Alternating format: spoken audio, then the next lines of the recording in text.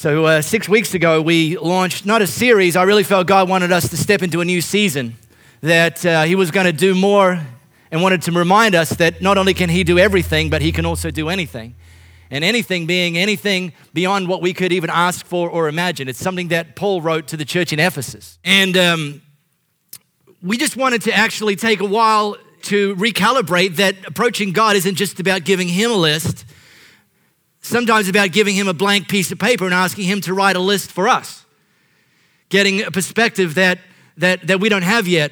And in fact, we have a team, and they'll be available today as well to pray with you. And I briefed them on the first day. I said people are going to come forward for prayer every week during this season.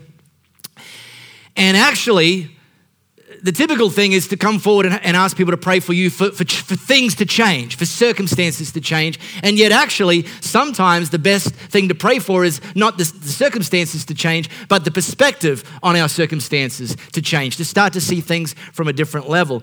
And that very first week, I preached a message called Making Friends with Frustration. Frustration is frustrating. And it's ever present. And if stuff matters, it should frustrate you, and it frustrates. There's things that frustrate me every single day. But if you learn to make friends with them, see, we talked about Paul. Paul described, this is Paul, heavyweight of the early church. Paul had what he described in metaphorical terms as a thorn in his flesh, something that bugged him every day. And he said, I went to God 3 times. I said, God, can you get rid of this thorn in my flesh? It's frustrating me. And instead of God taking the thorn away, he said, no, I'm going to keep the thorn there, because rather than just take the difficult things away from you, what I want you to do is get a greater revelation that in the difficult times, my grace, my strength is enough for you. Let it serve as a reminder. Let it drive you to your knees, not in defeat, but in earnest seeking of me and my strength and my power and my grace. That was week 1. Great start, making friends with frustration. I love that. The next week, we taught a message from one of the old couples of the old part of the Bible in history, Abram and Sarah. Abram and Sarah were in their 70s and 80s years old. That's not old, but they hadn't had babies yet. And I know, some Hollywood people are popping them out in their 50s, but back then there wasn't the level of technology to allow that to happen. God had promised them that they'd have a baby. In fact, he'd promised them that that Abram would become father of many nations. In fact, that his descendants would be as numerous as the stars in the sky and the sand on the seashore. But yet 10 years after God promised them that, nothing had happened, and they got tired of waiting. See, God often gives us a promise, but he doesn't necessarily tell us when it's going to happen.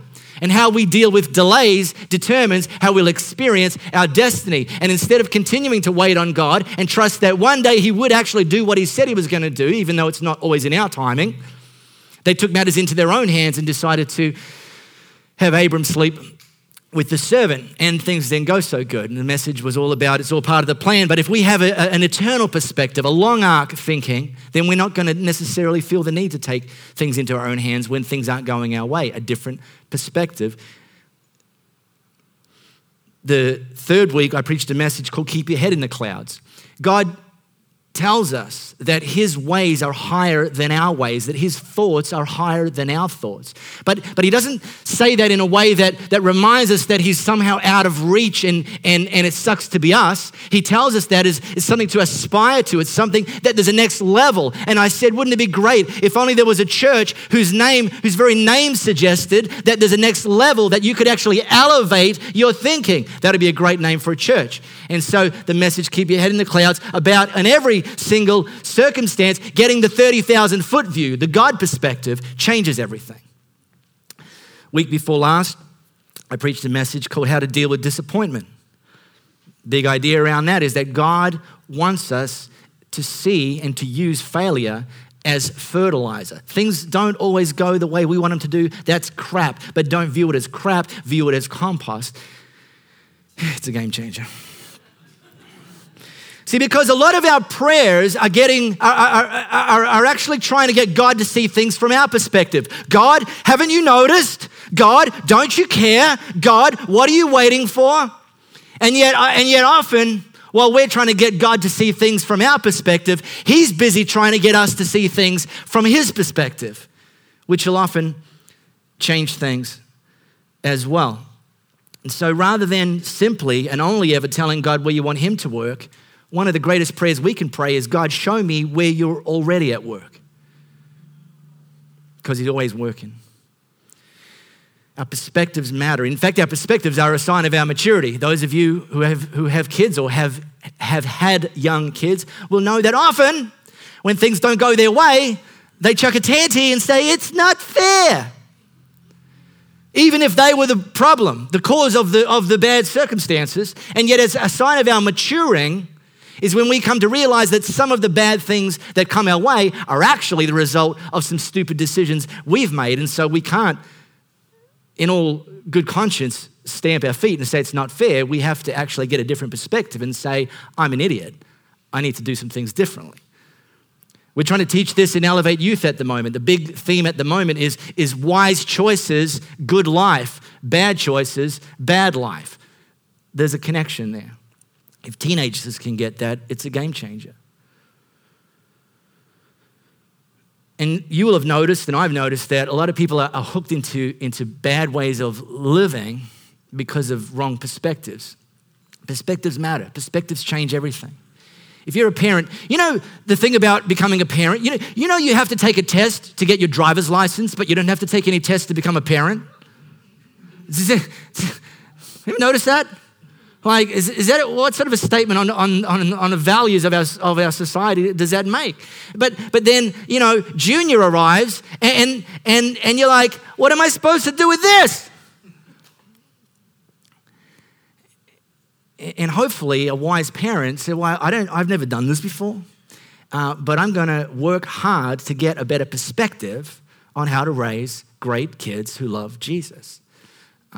We push stuff out on our Elevate Kids Facebook page all through the week, every week, right through the year, resources for parents. And I encourage you, if you're a parent and you're not in the habit of checking that out, go to Facebook/I am Elevate Kids, and you'll see a consistent stream of resources. And we're putting them out there, not that anyone's got all the answers, but to help you get a better perspective on raising kids. If you're in business owner, business leader, middle management, whatever it is, the perspective on how to lead things into the future. If you just want to maintain things, you don't need a better perspective. You can just copy and paste. But if you want to usher into the future, you've got to actually do some things and learn some things and see some things that you've never seen before. It requires a new perspective, a higher perspective. If you're serious about managing your personal finances God's way, which I simply put give, invest, live off the rest, then you need some perspectives that are different, because you don't get taught give as the first thing to do with your money in the local financial management courses, apart from Robert Kiyosaki's, and that's a whole other story. He leaves it to the last chapter. That's weird to me. If you want to enjoy optimal health, don't do what's caused you to be in bad health. Don't look at how you could look at how the person next to you who's got poor health, you look at them and get a perspective on what not to do. But become the CEO of your own health and figure out what it looks like to enjoy optimal health. Because optimal health is actually God's perspective. He designed us for optimal health, not just for survival. Elevate team members. Man, I was so proud yesterday. Elevate team members. We don't want our Elevate teams, to just copy and paste. Not even from 1 week to the next, let alone from 1 month or 1 year to the next. And yesterday, we had a fleet of team members out at professional development courses, handing their kids off. These are all happened by coincidence, happen to all be parents of younger children themselves. And on a Saturday, which, as you know, can be precious family time, they handballed their kids off for the day while they went and did some professional development. Elevate Kids teams members, Elevate Youth team members, because they want a better perspective on how to do what God's called them to do in the area of ministry. Fantastic.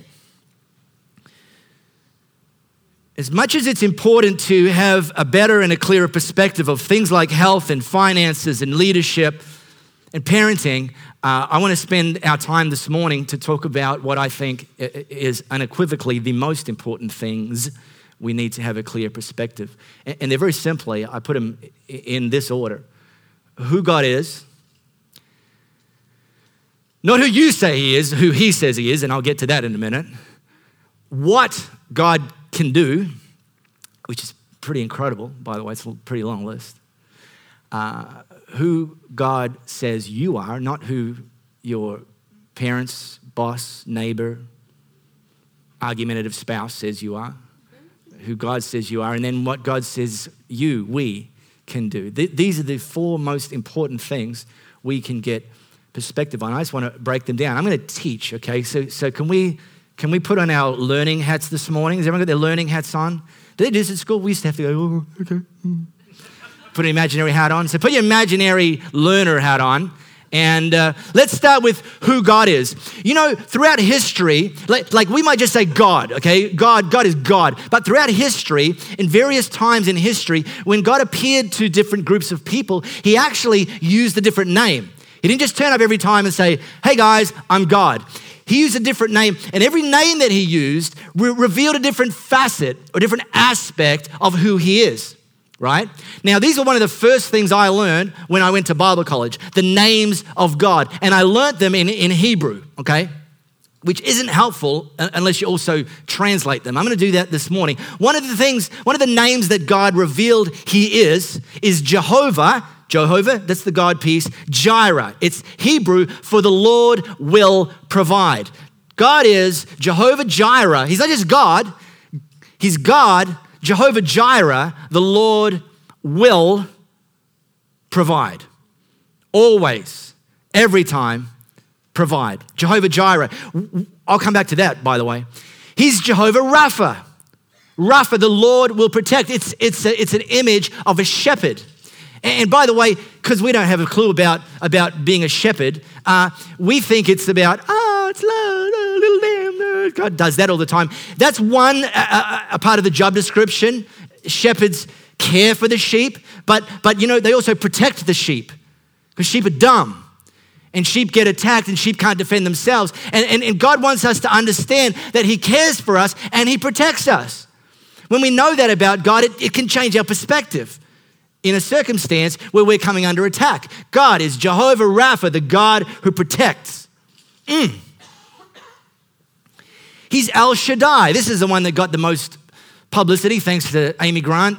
Some of you have no idea what I'm talking about. And the meaning of El Shaddai is the all-sufficient one. We run out of stuff. He never will. We run out of strength. He never will. We run out of money. He never will. We run out of faith. He never will. Because he's El Shaddai, the all-sufficient one. And so how does that work? What difference should that make? And I don't mean make an hour on a Sunday. I mean, what difference does that make Monday through Saturday? Well, here's an example. About a month ago, Louie, wife, she was leaving for work. She leaves the house 6:40 a.m. on the way to work, 20-minute drive. She's leaving the house, and we live our house is the rear of a two-house block thing. And she reverses in so that she can drive out forward in the morning. With a narrow driveway, it's better than when your wing mirrors are fogged up. You don't want to be reversing out of a narrow driveway. You just want to go, this is good, genius. So she's driving out the front, gets past the front house, and there's a car parked on the verge, and then there's a big whopping tree on the other verge, either side of our driveway. And then, so Louis can't see, traffic that's coming. Then there's a car parked on the curbside on both sides. So Louis couldn't see out to the road as she's approaching the end of our driveway, and then getting to the end of our driveway because she couldn't see either. Plus, she's a midget, and she drives a midget car, so she couldn't see over or through. She's looking into the grill of the cars that are parked. All right, that's Louis' perspective. So Louis. You probably should have looked under. So Louis, but she does the smart thing. Just inches forward in front of the car, just inches forward, and then you can get, okay, cool, I'm clear. This bozo, wasn't you, Miyuki, I hope. This bozo comes screaming around the corner. Louis didn't see him until she finally got out and clips the front and peels a big layer back from her front bumper bar, okay? He stopped. Louis said, mate, didn't you see me? He said, yeah, I just couldn't be bothered swerving. Louis at that moment wanted to talk with him about Jesus. about how she wanted to help him meet him that very minute. Now we're insured, and you know, that's the thing. The claim was that was actually Louie's fault. She caused the accident by not stopping for Mr. Bozo, and we're insured, but $500 excess. Okay, that's the early in the week. Later in the week, I'm out cycling. I'm going down through Cottesloe, and some drivers. I'm on my push bike. Some drivers. This is one of my. I'm going to get the T-shirt, Stevie. You and me, baby. Some drivers mistakenly think that roads are for transporting cars. They don't understand that, no, roads are for transporting people. And some of those people are in cars, but some of those people are in Lycra. We're burning fat, not oil. So, you know, we deserve respect. You like that? Not you, Stevie. You don't have any body fat. Foothill Cycles, official sponsor and bike supplier of Elevate Church, and photographer. So this guy decided that the road isn't big enough for the both of us, and decided to push me off the road with his bumper, and you know, car v bike, car 1, bike 0. And so I had to get my bike repaired. The guy didn't stop, hit and run. You know, cowards do that. And people didn't get his registration. I was actually licking bitumen, okay, as he drove off. So no, I didn't get his registration. And then I got my bike repaired. I had to get my bike repaired, and that was about another $500. So in that week, it was a $1,000 unplanned week. Now, look, we didn't, you know, end up sleeping in the bus shelter. But we had better plans for that $1,000. And, but you know what got us through without even really getting too spun up about it is that we remember always that God is Jehovah Jireh. That even if a bozo clips Louis with his front bumper or clips me with his back bumper, pull up to my bumper, baby, Jehovah Jireh, $1,000, he's got it sorted. He's got it covered. We don't have to get stressed. We have a God who will provide. What can God do? Well, he can comfort you. One of the great things about God is he comforts the disturbed and he disturbs the comfortable. Point is, you need one or the other depending on whether you're one or the other at any given point in time. He renews your strength. This is in the 21st century, where we live at increasing velocity, coupled with a decreasing ability to say no in many cases, we live exhausted, many of us. And we've forgotten that that's not normal. We think it is normal, it's common, but it's not normal. And late last year, I preached a message on beating burnout. And at the end of that message, I asked people who were feeling burnt out to stand, and I wanted to pray for them. And I challenged them as well. You're going to have to also change your approach, figure out what caused you to get to the place of burnout, and maybe, you know, change some things. But I wanted to pray for them because I wanted them to understand that God can work in them to actually recharge their batteries. We had a lot of people standing up when I asked to stand up if you're feeling burnt out, a lot. And I was thrilled that they'd stood up, that they felt safe here to stand up and say, there's a part of my life that's actually breaking down. And we pray for them.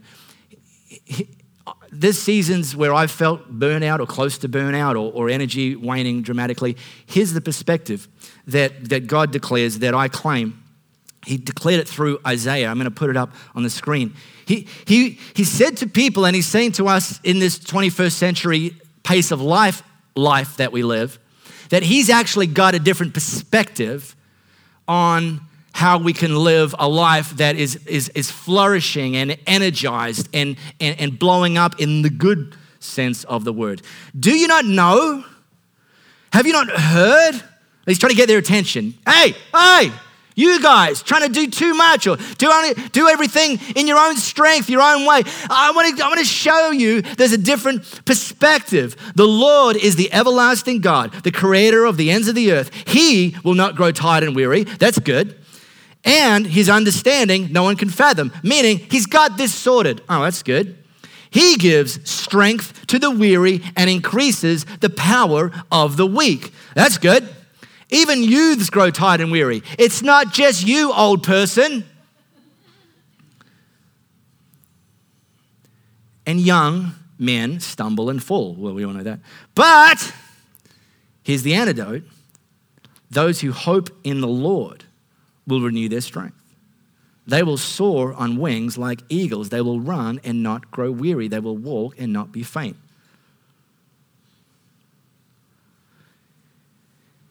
And if those two magic tricks, comforting and renewing your strength, aren't enough, God can also do everything. Okay. Who God says you are. He says we are righteous, meaning we're right with God, meaning when we say, God, Jesus, we want to put our faith in you, forgive us of all our sins, our separation from God is closed. We're now in right standing. And when you fail, when you think you don't measure up, when you do something stupid, when you have thoughts that aren't God's thoughts, you don't have to beat yourself up. You need to remind yourself that I am right with God. I might have to ask forgiveness for some of the things I've done, but I don't have to beat myself up for them. I might have to change the course and learn from them and grow in wisdom, but I don't have to beat myself up. I'm never separated from God when I've confessed my sins and put my faith in him. I'm right with him, righteous at all times. Here's one. You're the head and not the tail. Well, that's good. I don't like looking at the tail or something. Head's all right. Head and not the tail. I asked our team last week, not ask them, I gave them a challenge. How about you see yourself as having the potential to be the most influential person in your workplace? Not necessarily the boss. You don't have to be the boss to be the most influential person in your workplace. What about the most influential person in your industry? What about the most influential person in your family? What about the most influential person in your community? What about the most influential person in your school setting? Is that possible? Is it possible? Well, God actually says, yeah, he declares it. We are the head and not the tail. We're above and not beneath. Here's where he said it. Deuteronomy 28, verse 13. God will make you the head, not the tail. You'll always be the top dog. I like that. Put that on your business card. Never the bottom dog. If we do something. As you obediently listen to and diligently keep the commands of God, your God, that I'm commanding today. Influence. And then he says he's more than a conqueror. I haven't got time to unpack that today, but it's good. You're missing out. And then he talks about stuff we can do. He says we can move mountains with our faith. In fact, he said, even if you've got faith as small as a mustard seed, which is real small, we can move mountains with our faith. Mountains with just, I've only got a little bit of faith. Yeah, and guess what? You can move mountains. Because it's not actually just your strength, it's your faith activating and releasing God's power in situations. We can do all things through Jesus. All things he's called us to, but all things. And all things are possible for believers. And God didn't give us his promises just so we can put them up on Instagram. He gave them so that we could actually claim them and live them and declare them and orient our perspective to his perspective. And over time, as we orient our perspective to his perspective, our lives, they'll never be perfect, but they will get closer to the alignment of the life that God has promised for us. And even when things are crappy, as the Scottish might say, we can still have a perspective that God's still at work in us and through us, even when things aren't looking so good on the surface. Now, I skipped through this real quickly. There's a resource. It's called SlideShare. We put all of our slide decks from every Sunday on SlideShare. You could download the app and just put in my name, yours truly, you're welcome. Or you can go to, if you're more of a desktop, whoa, easy on the trigger there, Zodwa. You can, Jared, training opportunity, itchy trigger finger, man alive. We put our slides up, and what I encourage you to do is actually listen to a podcast with the slide deck, and it's nearly as good as being here live. It's not even close. I'll talk about that in a minute. All right. Now, If you go to our Elevate app, click on the Bible, it'll take you to a story. I'm going to really, really, really rip through this morning. In the early church, two of the heavyweights, the heaviest heavyweight champion of the early church is a guy named Paul, and one of his wingmen is a dude named Silas.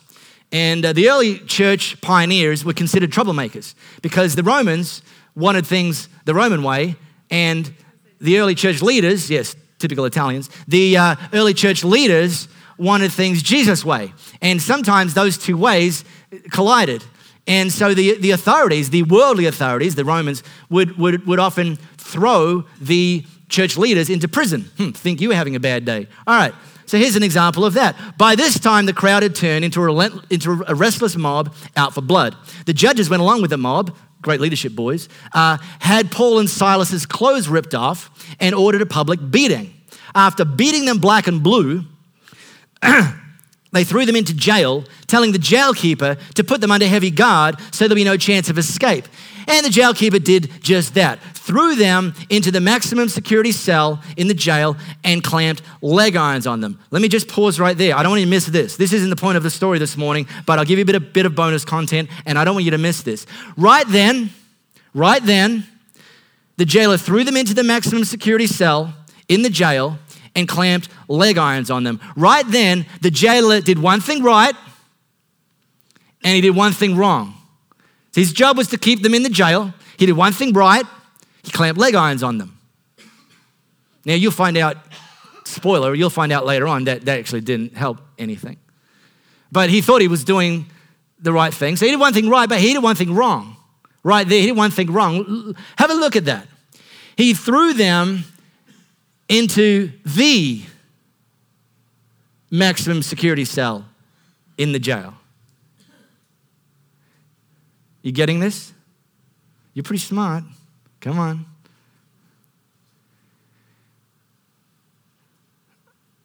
The easiest way for the devil to defeat you is to isolate you, to get you out on your own, to get you where you don't have a wingman around you, to hold you up, to pray with you. If you think you can follow Jesus effectively on your own, you are deluded, my friend. Because we need to follow Jesus for ourselves, but you'll never effectively follow Jesus by yourself. He threw them, he didn't know it was a bad move. He threw them into the same cell. They were together. It was a bad, short-sighted move on behalf of the jailer. That's one of the reasons we gather here every single week, because doing Jesus following on your own isn't very effective. That's one of the reasons we have Elevate groups and Elevate teams, because following Jesus on your own, you're an easy target. Easy target. Along about midnight, Paul and Silas were at prayer and singing a robust hymn to God. No, I'm not going to break out an impersonation. Would not be good for anybody. The other prisoners couldn't believe their ears, because, people in maximum security cell in shackles aren't meant to be singing praise songs.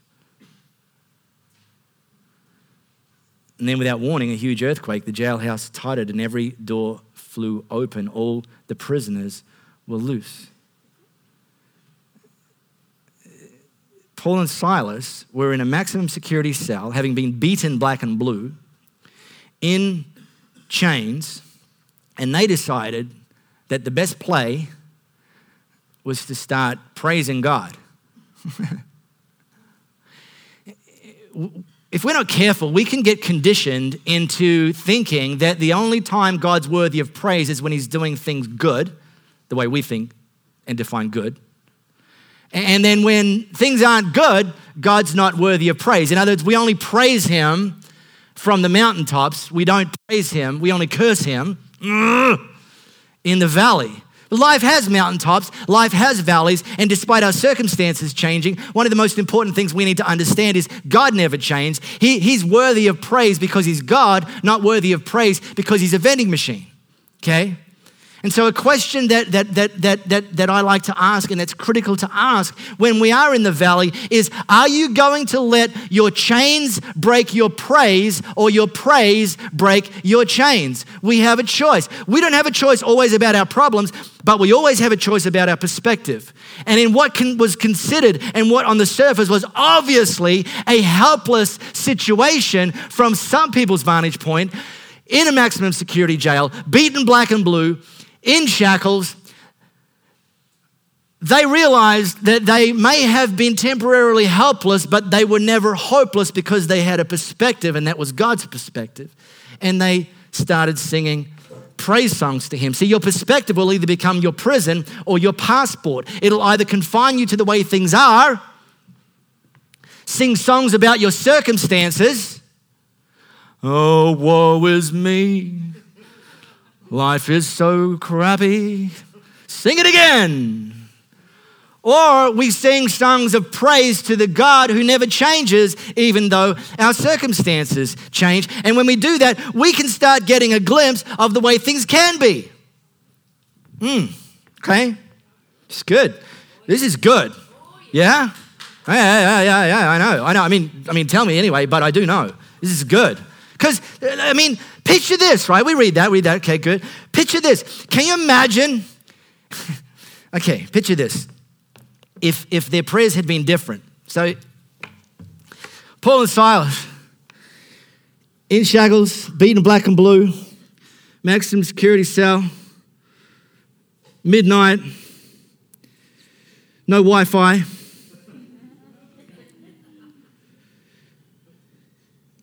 Paul says to Silas, well, this sucks. Silas says,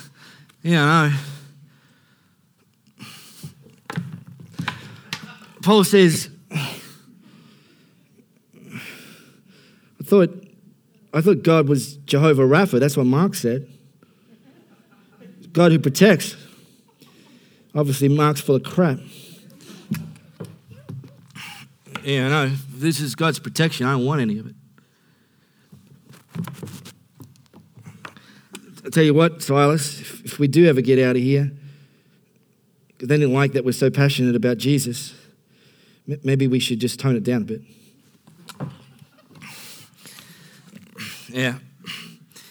Yeah. Night.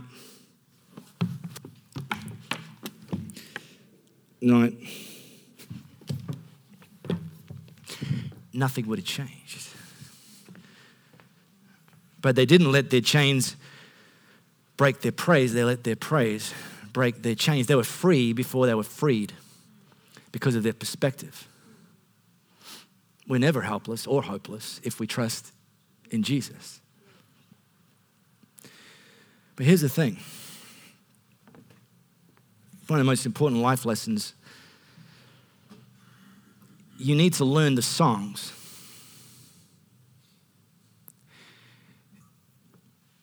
Before you end up in jail.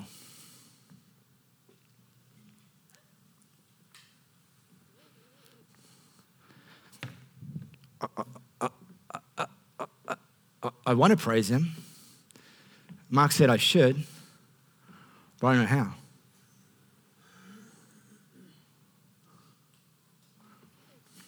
You need to learn the songs before you end up in jail.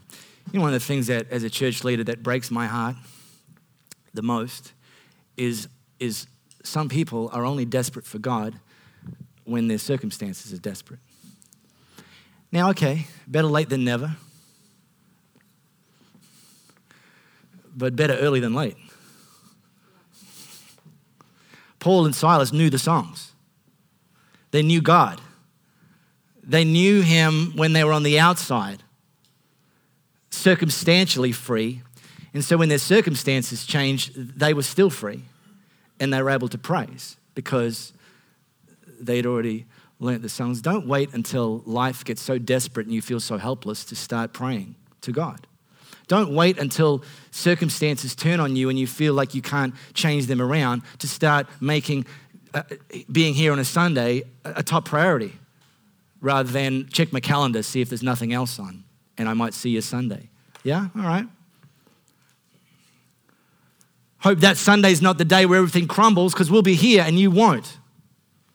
We'll be praising and you'll be eating red velvet cupcakes as medicine.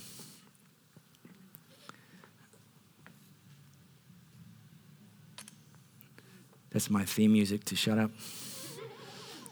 So I will. Let me pray. Let me ask one more question and I'm going to pray. It's a question we ask every week. We ask the question here. We ask the question Friday night with our Elevate Youth. We ask the question now out in Elevate Kids. And the question is simply this: have you made your own personal decision to follow Jesus? And if you haven't, I'm glad you're here, because we're going to give you the opportunity right now to make that decision. Yes, Jesus, I will follow you. Yes, Jesus, I will put my faith in you, and begin that journey of following Jesus. So right now, for those of you that have never made the decision to say, yes, Jesus, I want to follow you, just put your hand up and you're saying to him, that's me today. That's my decision. And when I see a hand, you can put it down, and then we'll just pray for people. Good on you, buddy. You can put your hand down. Who else? See a hand, you can put it down. Who else? Good on you, sweetheart. Awesome. Fantastic. Who else? I don't want to miss anybody. I'm already over time, but look, you guys get it. We'll take as long as we need. This is the most important thing we do. Okay, let's pray. I'm gonna make it real simple. I'm gonna actually say a sentence, and I want you to repeat that sentence out loud, not to me, to God, okay? And those two people that raise their hands especially say these words after me, but we're all actually gonna say it together because we're your wingmen in this journey. All women. Dear Jesus, today I have decided to follow you, to put my faith in you, to put my trust in you. I ask you to forgive me of everything I've done that's below your standard. I thank you that you give me a brand new start. You give me a fresh slate. I am a new creation. And I commit to follow you from this day forward for the rest of my life. In Jesus' name I pray. And we all say amen. And we all celebrate those two people who made that decision today. That's really, really, really, really cool.